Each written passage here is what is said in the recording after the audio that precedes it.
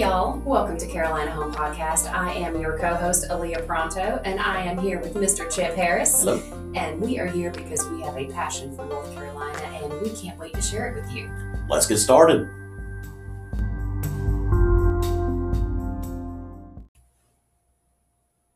The Bath Curse. Bath Town sits on the mouth of the Pamlico River. In the 18th century, Bath was an important port for the Carolina colonies. Ships traveling across the Atlantic community would stop there, selling, resupplying, and trading. And not all of this traffic was legitimate. Bath was a favored haunt of pirates. The pirates appreciated Bath Town's habit of not asking too many questions about where their cargo came from. It was also very conveniently located with easy access to both the open sea and the mazes of inlets and hidden coves that shaped the North Carolina coastline.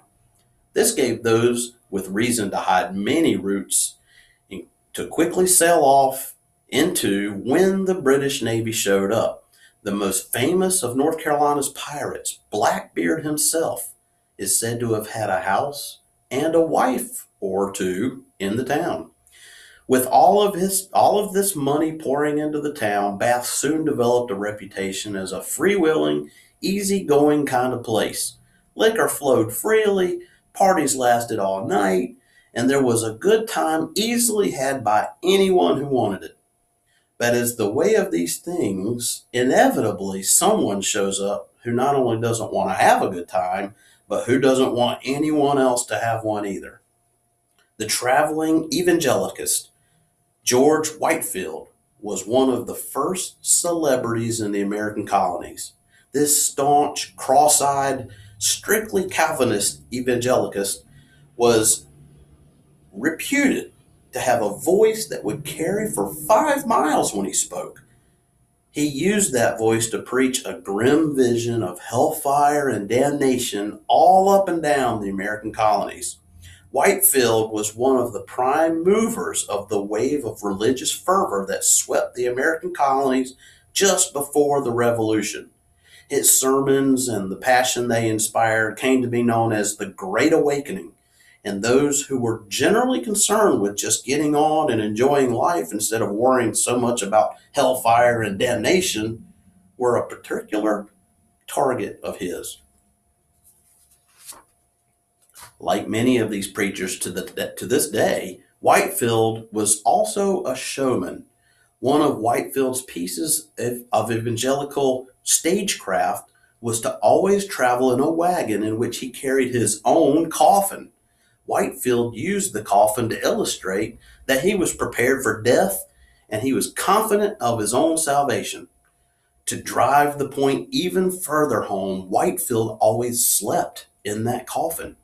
When he heard about the fun going on in Bath, of course it made his list. Needless to say, a strange, cross-eyed preacher who slept in a coffin and shouted about eternal damnation was not a welcome presence in a town that had come to accept the idea of doing whatever you want, whenever you want. It was actually a pretty good way to go through life, they thought.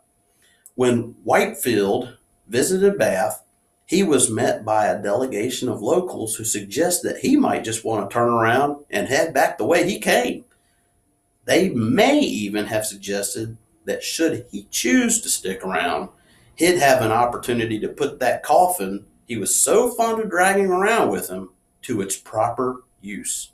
Whitefield took the hint, but he couldn't leave without at least making some kind of show. Whitefield climbed back onto his wagon, took off his shoe, and waved it at the assembled crowd, and proceeded to place a curse on the town of Bath. "If a place won't listen to the world," he said, you shake the dust of the town off your feet, and the town shall be cursed. I have put a curse on this town for 100 years, he said. Shortly thereafter, the nearby town of Washington and its larger, more easily accessible port began to suck away Bath's prosperity. The money stopped rolling in, and the good times came to an end with them. By the middle of the 19th century, Bath had dwindled to a small, sleepy backwater, the same quiet little hamlet that's there today. Whitefield took this as evidence that his curse had an effect, and smugly spread the story of how he had brought down the town of Bath, which is still today a sleepy one-stop town.